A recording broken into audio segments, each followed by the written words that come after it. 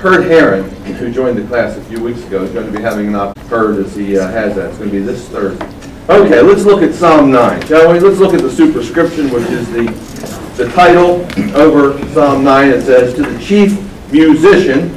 So these are instructions to the man who basically is going to lead the choir in the tabernacle there in Israel, Jerusalem. It's written by David. It's a psalm, meaning a song. David has written a song that he wants this choir director to teach the choir. And then right in the middle of that title, the translation in my Bible says, to the tune of Death of a Son. Now some of you may see the Hebrew word right there, the Hebrew phrase, which is Muth Laban. And that simply, Muth means death. And we don't know what Laban means. It could mean son, it could mean champion, the death of a champion. It could be referring to when David came against Goliath, who was the champion of the Philistines, and it looked like Israel was going to lose the battle, but God intervened, and with one flip of a stone, the champion, the giant, fell, and Israel won the battle. We don't know exactly what this means. We're really not sure. We don't know whether this is the theme of the psalm or whether these are instructions to the choir director, what the tune should be. So it really doesn't give us any information. Okay? Now let's look at this first section. Look at verse 1. David says, I will praise you, O Lord, with my whole heart. I will tell of all your marvelous works.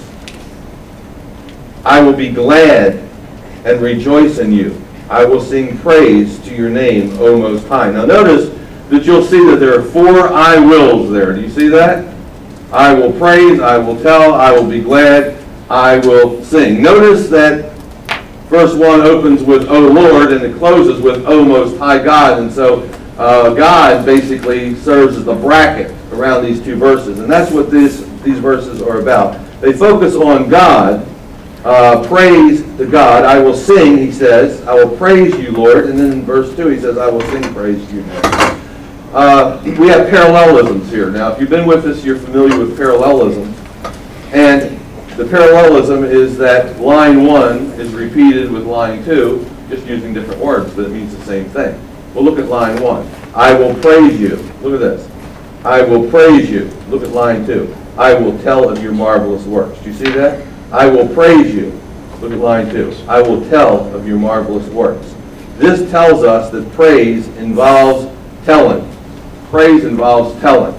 When he says, I will praise you, he doesn't mean, Lord, I praise you. Oh, Father, I praise you. He's not talking about vertical praise here.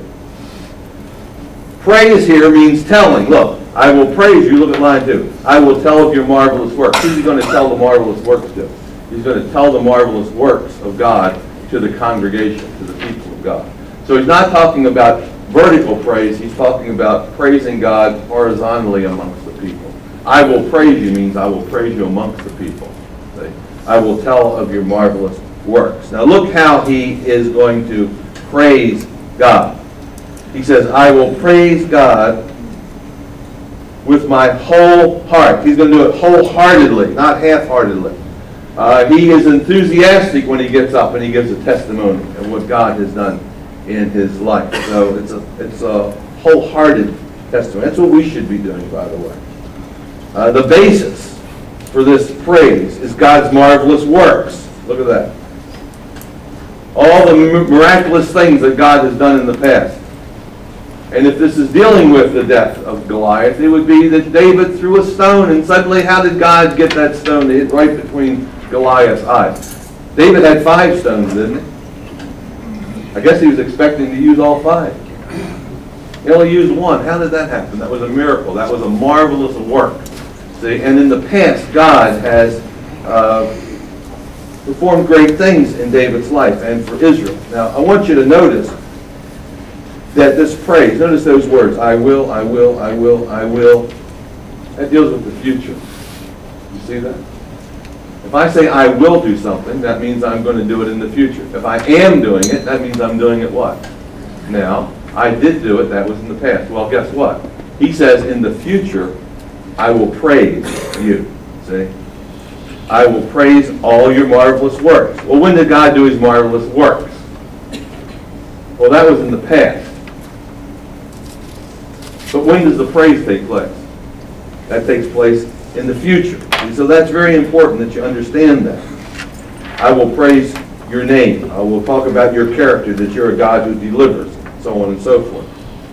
Now look at verse 3. Look. When my enemies turn back.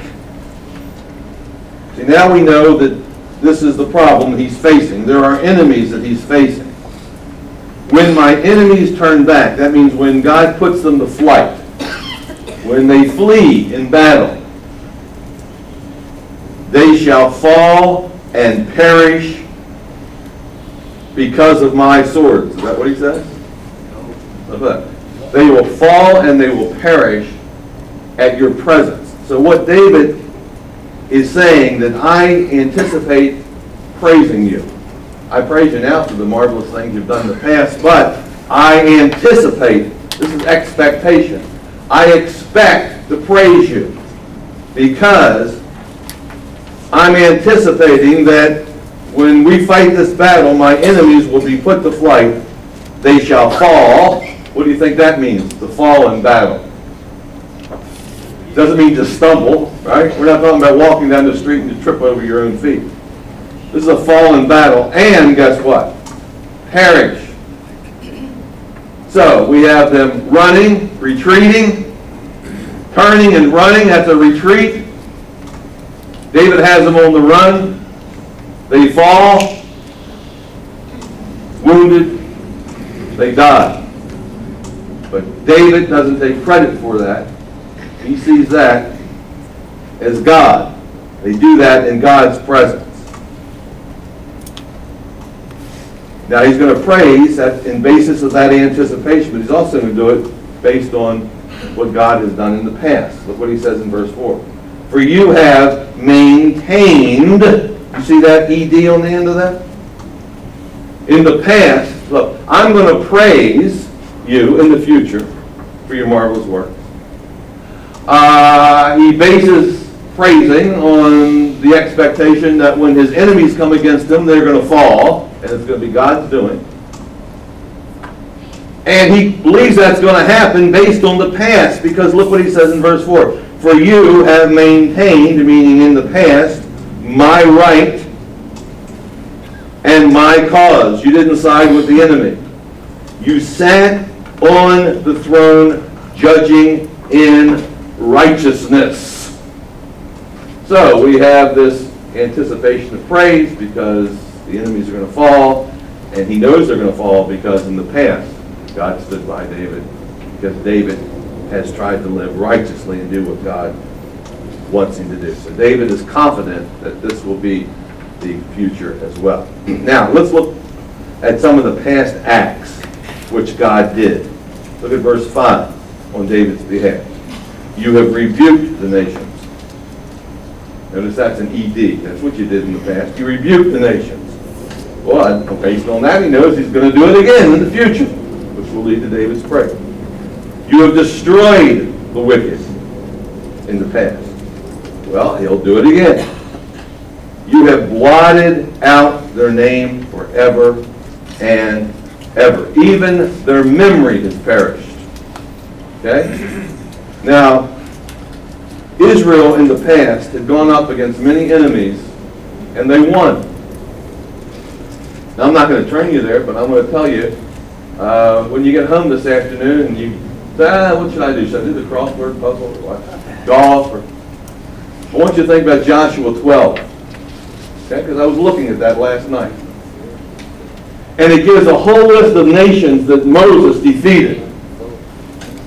And then it gives a whole list of nations that Joshua defeated. And I want you to go down and look at those nations and tell me if you remember any of those nations. Most of those nations you never even heard of. Look what he says there in verse 5. You have blotted out their name forever and ever. They don't even exist anymore. You can't even remember them. See? And so David knows, based on the past, that God's going to do it in the future. Now look what else he says in verse 6. O enemy, destructions are finished forever. In other words, you're doomed. Now his enemy isn't standing in front of him. When he says that, that's sort of that in figures of speech, that's known as an apostrophe. Now in English, apostrophe is when you put one of those little things there, isn't it? But there's a figure of speech called apostrophe, and that's when you're speaking to someone who's not there, or someone who's dead. Oh, Absalom, my son, my son. Well, Absalom's dead. And that's a figure of speech in the Hebrew language called an apostrophe. Speaking to someone who's not there. Well, David reflects back on all that God's done, and then he just burst out in verse 6. He says, "Oh, enemy!" He's probably in these rooms doing this, you know. He's in anywhere. "Oh, enemy, destructions are finished forever." And that's sort of the conclusion of this thought that David has. Look at verse 7. This is great, look. "Oh, enemy, destructions are finished forever." Verse 6. "You have destroyed cities, even their memory is perished. But," look at this, "but the Lord shall endure forever." Now notice in verse 5, the enemy. "You have blotted out their name forever." You have blotted, God, you've blotted out their name forever. Look at verse 7. "But the Lord shall endure forever." You see that? He's doing contrast here. "He has prepared his throne for judgment. He shall judge the world in righteousness. He shall administer judgment for the peoples in uprightness." So God is going, guess what? Those nations are gone and they're forgotten, but God still sits on his throne. That's the basic thing. God's still in control of things. God still judges nations, and God will continue to judge nations. God never changes. That's basically what he's saying. Now, I like that. If you look at that phrase in verse 8, "He shall judge the world in righteousness." If you've read the book of Acts lately, you will remember that phrase. That's it. What's it say? "He shall judge the world in righteousness." Now, let me show you this. I want you to go over to Acts 17. Paul's sermon on Mars Hill. Okay. Acts 17. Now, Paul is in Athens, Greece. Remember that? He's waiting for Timothy to arrive, and he gets a little bored, and he walks around the city, he sees all these idols, and he gets upset. So he starts preaching against idolatry and all these kinds of things. And you see that in Acts 17 and verse 16. It says that he was provoked, his spirit was provoked within him when he saw the city was given to idols. And then he went out and he preached. And he preached Jesus Christ, and he preached the resurrection, the death and the resurrection of Jesus. And some of the people brought him up to Mars Hill, where all the philosophers were gathered around. They discussed religious things all the time. They said, "Why don't you tell them what you've just told us about this Jesus and the resurrection?" So Paul basically preaches the gospel to them. And this is where he preaches about the unknown God. Remember when he did that? And you got a statue there that says, "To the unknown God." Let me talk to you about this unknown God. Let me tell you what his name is, what his son's name is. He preaches the gospel to them. Now look, and then he comes to his conclusion, okay, and he gives an invitation. Look at this in verse 30. Acts 17:30. "Truly these times of ignorance God overlooked." When you talked about an unknown God, you didn't know his name, you were ignorant. Look, God overlooked that in the past. But now, look what God does. He commands all men, all kinds of people, everywhere to repent. Why has he done that? Because he's appointed a day, now look at this, in which he will judge the world in righteousness. You see that? That's a quote from Psalm 9. And then he adds something there. Look what he says.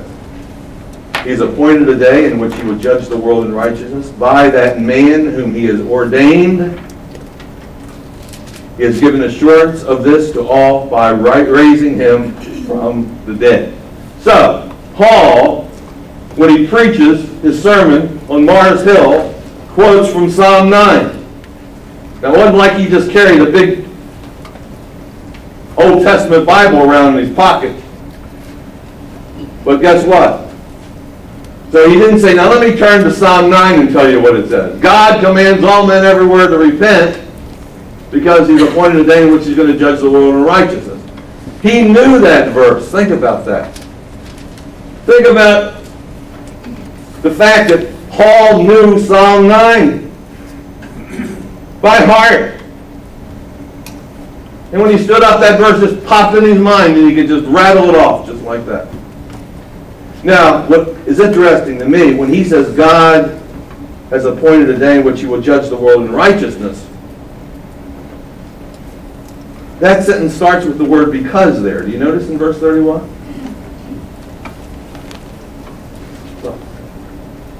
And in verse 30 he says, but God now commands all kinds of people everywhere to what? Repent, because he's going to judge the world in righteousness. So when he quotes that verse, guess what he's doing? He's saying God's going to judge the world in righteousness, and because of that, you need to repent. So the application of this verse is you need to repent. Okay? So now when you go back to Psalm 9,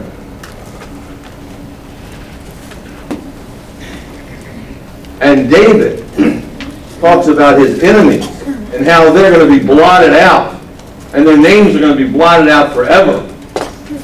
And then he says in verse 7, but the Lord shall endure forever. He has prepared his throne for judgment. He shall judge the world in righteousness. Guess what he's saying? He's saying God's going to judge the world. But guess what? You still have time to repent. See? So anytime there's a message of judgment, it also includes an element of mercy in it. It's giving you an opportunity. It's a warning. Say, hey, you need to come back. You need to return to the Lord. You need to repent. And so I see that that's how Paul uses it, and that's probably what David hopes that his enemies will do. He's not assured that they will do it, but that verse is used there in Acts chapter 17, which is very interesting. Now go back to Psalm 9 and look at verse 9. The Lord will also be a refuge. Now look at that.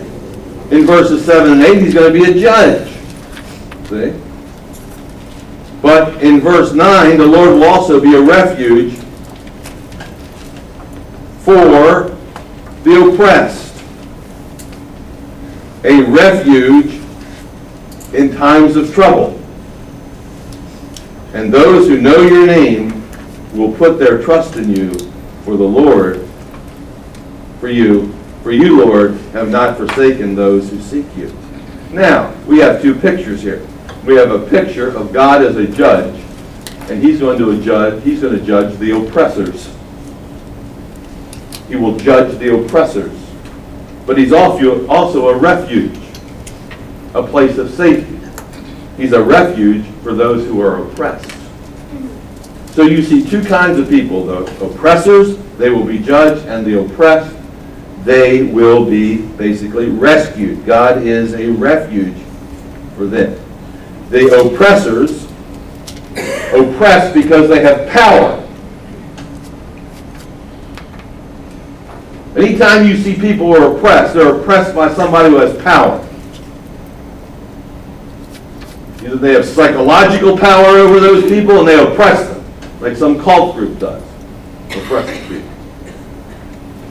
Or they have physical power over people and they force them to do what they want them to do. The oppressors have power and therefore they don't have to trust God. The oppressed have absolutely no power and the only place they can turn to is God. See, and that's what he says there in verse 10. And those who know your name will put their trust in you, for you have not forsaken those who seek you. Now notice it's will be. Notice the will in there. The Lord will be. See, it's a future tense. Okay? All future. But into verse 10, look at this. In verse 9, the Lord will be a refuge. That's the future. Beginning of verse 10. For those who know your name will put their trust in you. Is that future? That's future. But look at the end of verse 10. For the Lord For you, Lord, have not forsaken those who seek you. In the past, has God ever forsaken anybody that seeks him? No. Will he forsake them now in the future? No.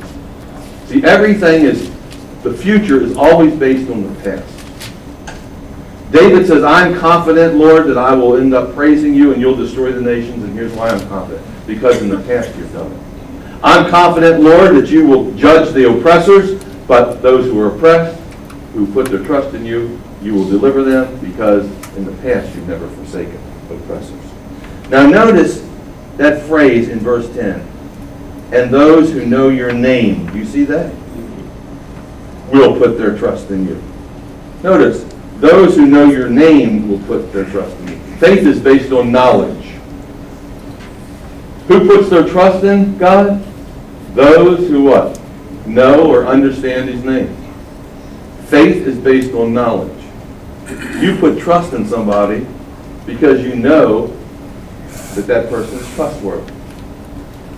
So how do I know that person's trustworthy? If Buddy says, look, if your car breaks down, come and bring your car to me. And I'm going to do it, and I'm going to trust him. Okay? Why am I going to trust him? Because I know Buddy owns a car dealership. See? And he's taken care of thousands of cars over time. Therefore, because I know Buddy, I can trust Buddy.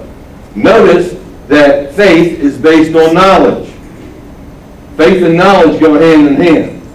But ignorance, listen, ignorance is the mother of unbelief. If you knew who God was, what would you be doing? Trusting him. Who doesn't trust God? Those who really don't understand God. Those who think that the future's in their own hands, you see. So that's what David is trying to tell us here. Now look at the implications for all this. Look at verse 11. Sing praises to the Lord. Look, these are the instructions that David gives to the people. Sing praises to the Lord who dwells in Zion. Now what does sing praises mean? Here it is. Declare his deeds among the people. Notice again, praises deals with declaration. It's not vertical, it's horizontal. It means praise the Lord who dwells in Zion. What's Zion? Jerusalem. What's in Jerusalem? And that's where God dwells. See? So he's telling all the people, these are instructions to the people. Sing praises to the Lord who dwells in Jerusalem. Declare his deeds among the people. These are songs that are going to be sung within the congregation. Now look at verse 12. When are they to do this? Watch this. When he avenges blood, he remembers them. He does not forget the cry of the humble. Now look at this. When he avenges blood, he remembers them. He does not forget the cry of the humble. Now what does it mean that God avenges blood? To avenge blood means to remember somebody who has died. Okay? Somebody who has died.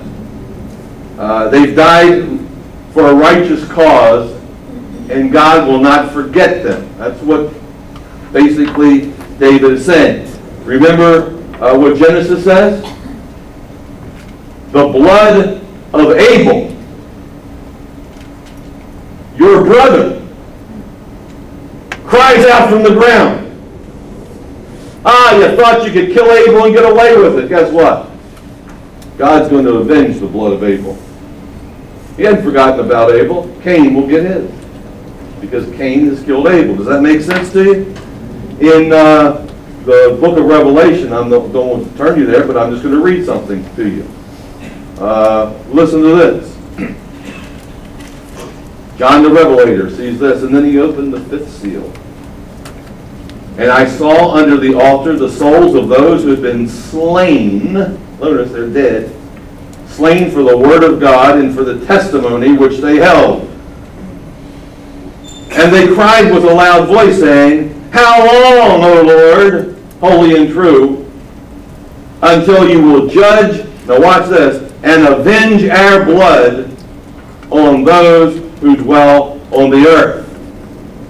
Now, what's happening here? Well, in the book of Revelation, it's talking about people who are being put to death by the Antichrist and the forces of evil. And guess what? It just goes on, and more are dead. And finally, the people who are now in heaven cry out, well, Lord, how long is it going to be before you avenge our blood? And God said, I haven't forgotten you. Not long. Now, when you go back to Psalms and you look there at verse 12, you see that same concept right there. When he avenges blood, he remembers them. He does not forget the cry of the humble. Now, has God forgotten anything so far? Well, yes, he's knocked down nations in verse 5, and he's blotted out their name, hasn't he? We see that. Yes, the nations will be forgotten who are evil. God will knock them down and he'll just forget about them. But I'll tell you one thing that God won't forget. He will not forget the death of the innocents. He will avenge the blood of those who die innocently. This is why people who are involved in abortions, the abortion doctors and everything, they are on dangerous ground. Because God will one day avenge the blood of the innocents. Let me tell you something. This is why when a nation goes to war, I don't care if it's America, Great Britain, France, doesn't matter. You're on very, very dangerous ground when you go to war. And here's why. Because in the war, whether you intend to or not, you will kill the innocents. And God will avenge the blood of the innocents. This is why war must always be the absolute last option, not the first option. What should be a nation's first option? Yeah, trust God. Trust God. You say, that must always be the nation's first option. So God will not forget. He'll forget the wicked. He'll do away with them, and he won't even have a second thought about them once they perish. But when a righteous, innocent person perishes, the humble, those who are oppressed, those who have no power, God never forgets that. Now look at David's prayer in verse 13. He says, "Have mercy on me, O Lord." Now, this is the first time David actually gives an absolute prayer, what we call prayer in this particular psalm. "Have mercy on me, O Lord. Consider," which means take notice. Take notice, consider my trouble. Well, where's the trouble coming from? From those who hate me. You God, you who lift me up from the gates of death. So David, the whole song comes down to this, that David has a need, and evidently the enemies are against him again. People hate him. They are fighting against him. And if God does not intervene, guess where David's going to be? He's going to be dead. That's why he says, lift me up from the gates of death.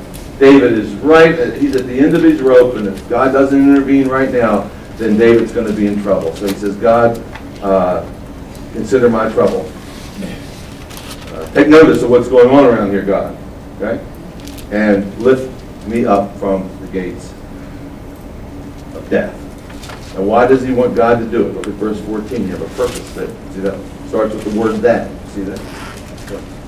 That, lift me up, that, so that, in order that I may tell of all your praise in the gates of the daughters of Zion. I will rejoice in your salvation. So the purpose that David wants God to lift him up is so that David can then testify of God's miraculous works to all the people in Jerusalem. Now you see the gates, there are two gates there. Do you notice the gates in verse 13? The gates of death. And then look in verse 14. The gates of Zion. Do you see that? Zion is Jerusalem. Zion is where God is, and where God is, there's life. See? Where God is, there's life. So you have the gates of death, and you have the gates of life. And he says, Lord, raise me up from death, allow me to live, that I might rejoice in your salvation. Now when you see the word salvation in verse 14, that doesn't mean going to heaven, or it just means deliverance. That I might tell the people how you delivered me from the enemies, from the nation. Okay? Now look at verse 15. Here's going to be the means of the judgment upon the nations. The nations have sunk down in the pit which they made. In the net which they hid, their own foot is caught. The Lord is known by the judgment he executes. The wicked is snared in the work of his own hands. Now, this is very interesting. He's going to tell us how God's going to execute the judgment on the nations. And he's going to execute it by causing them to fall into their own trap. And we saw that a few weeks ago in one of the other Psalms. They set a trap, and guess what? They get caught in the trap. Elvis used to sing about that, didn't he? Caught in the trap. Good. So they get caught in the trap that they've set. They get caught in the snare. So the pastor talked about that this morning in Ecclesiastes, the snare. They get caught in the snare, which they set for David and for the nation of Israel. They are going to end up being caught in that trap themselves. Now in verse 16 it says, the Lord is known by the judgment he executes. That's how God executes judgment on a nation. They have these great plans. Oh, we're going to do this and we're going to do that and we're going to do that. And guess what? They become their own victims. And that's how God executes nations. He doesn't usually send some big fireball down from heaven, that you say, where did that come from? Well, here it is. Doesn't happen usually that way. He uses natural means. And in this case, that's how God operates. If you want to know what God's like, hey, you get a little bit of God's mind in here. He executes judgment by causing people to fall into their own traps. So this tells us something about God and the kind of judgment that he executes. Now notice what he says right there at the end of verse 16. Has meditation there, or something like that, doesn't it? Your Bible have meditation or some word like that? It might have a Hebrew word. It means stop and think about this for a moment. You need to think about how God executes a nation. He allows them to get into their own trap. Did we go into Vietnam thinking that we were just going to walk in there? Kennedy and Johnson thought they would be out in 3 weeks.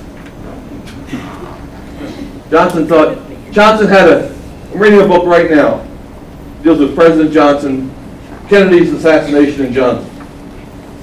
Johnson said, I'm going to put my focus on Vietnam. We only had 1,000 people in Vietnam at that time. He said he wanted to make a choice between whether he should go in and try to overthrow Castro in Cuba or whether he should send troops to Vietnam. He said, I'm going to send troops to Vietnam. You get involved in this Castro thing, you're going to end up bringing the Russians in. And all right, here's what we'll do. We'll go in and we'll save Vietnam. We'll be out there in 3 weeks. Caught in the trap. Can't get out. Was that a good time in America's history? Remember what was going on there? Remember the riots in the streets? Those of you who are old enough, you wondered whether this country was even going to be standing in 10 years, didn't you? It looked like we were going down the tubes. But meditate on that. Think about that. So this is sort of an interlude. We should just stop right now and have a moment of silence, and we should all be thinking about it. Okay? But you think about that. Think about nations and how they operate. Now let's look at the rest of this. Look at verse 17. Sort of the bottom line here. The wicked shall be turned into hell. That's the word in Ecclesiastes was Sheol, and it just means death. Okay? It doesn't mean going into hell after you die. Okay? It just means death. The wicked shall be turned into death. And all the nations that forget God. Now look, would you think this psalm has anything to do about forgetting? Some people forget about God. God forgets about the nations after he judges them, but God doesn't forget the humble. And the humble don't forget God. They have to trust God. So look at this. The wicked shall be turned into hell, and some nations that forget God. Now it says all the nations that forget God. Blessed is the nation whose God is the Lord. Look at verse 18. For the needy shall not always be forgotten. Now look at that. There's the word forgotten again. Now who will not be forgotten? The needy will not always be forgotten. Who are the needy? Well, the needy are those who can't help themselves. As we'll see, the needy are the poor, the oppressed, the orphans, the widows. Those people who are being beaten down. They say, oh Lord, where are you? Lord, do you even know that I exist? Hey, you're not forgotten. The needy will not always be forgotten, as we'll see. The expectation at the end of verse 18 of the poor shall not perish forever. What are we going to do? I don't know if we can hang on much longer. No, don't worry. It's not going to. Your expectation will not perish. Hang on there. There's help right around the corner. God's going to remember you. Okay? Now this is very important because the nations are oppressing the poor. The nations, the evil, the wicked oppress the helpless, the orphans, the widows. But God doesn't. God never forgets those people. And neither should the church. We must never forget those people. God has us there to be His hands and meet the needs of these people. Now look what David says in verse 19. He says, arise, O Lord. Look at this. Now David, this is David's ultimate prayer. Arise, O Lord.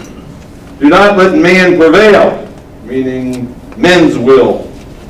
Let the nations be judged in your sight. Put them in fear, O Lord, that the nations may know themselves to be but men.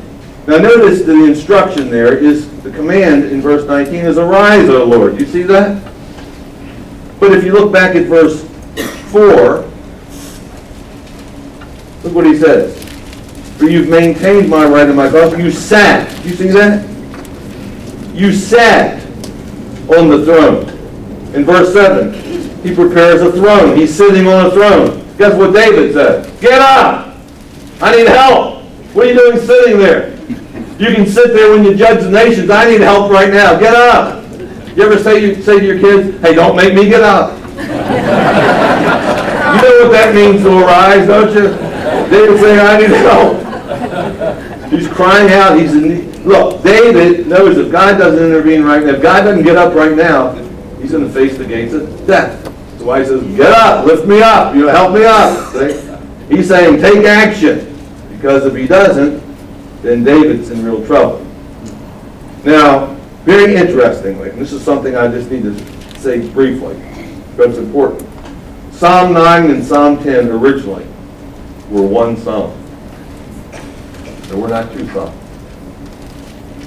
They were one psalm. Notice, at the beginning of Psalm 10, you don't see a superscription there, do you? No. They were connected together. And originally they were to be read together. Now watch what happens when you read them together. See if it doesn't make sense. Now watch this. Look at verse 19 of Psalm 9. Arise, O Lord, do not let man prevail. Let the nations be judged in your sight. Put them in fear of you, O Lord, that the nations may know themselves to be but men. Why do you stand afar off, O Lord? Or why do you hide in times of trouble? The wicked in his pride persecutes the poor. See back in verse 18, the expectation of the poor. So, verse 2, the wicked in his pride persecutes the poor. Let them be caught in the plots which they have devised. You see how all this is the same thing that Psalm 9 said? For the wicked boast in his heart's desire. He blesses the greedy. He renounces the Lord. The wicked in his proud countenance does not seek the Lord. But back in verse 10 of the other one, it says the Lord doesn't forsake those who seek him. You see how all this fits together? You can go all the way down until you see about evil people in verse 10 of Psalm 10.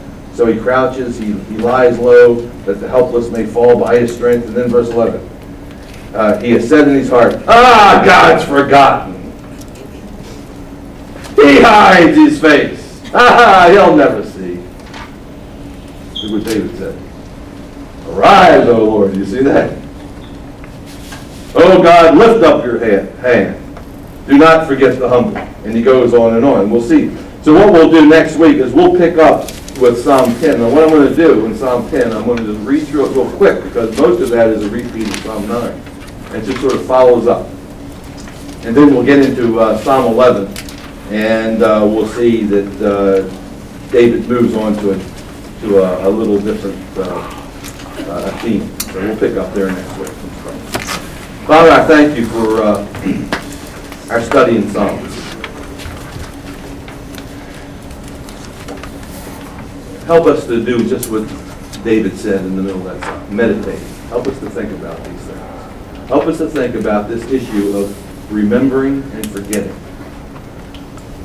Help us to realize that we're not to forget that you are our refuge. You are an ever-present help in times of trouble. When we don't see you, you see us. You are there. Help us, Lord, knowing your character, to remember you. And help us to know that you remember the humble.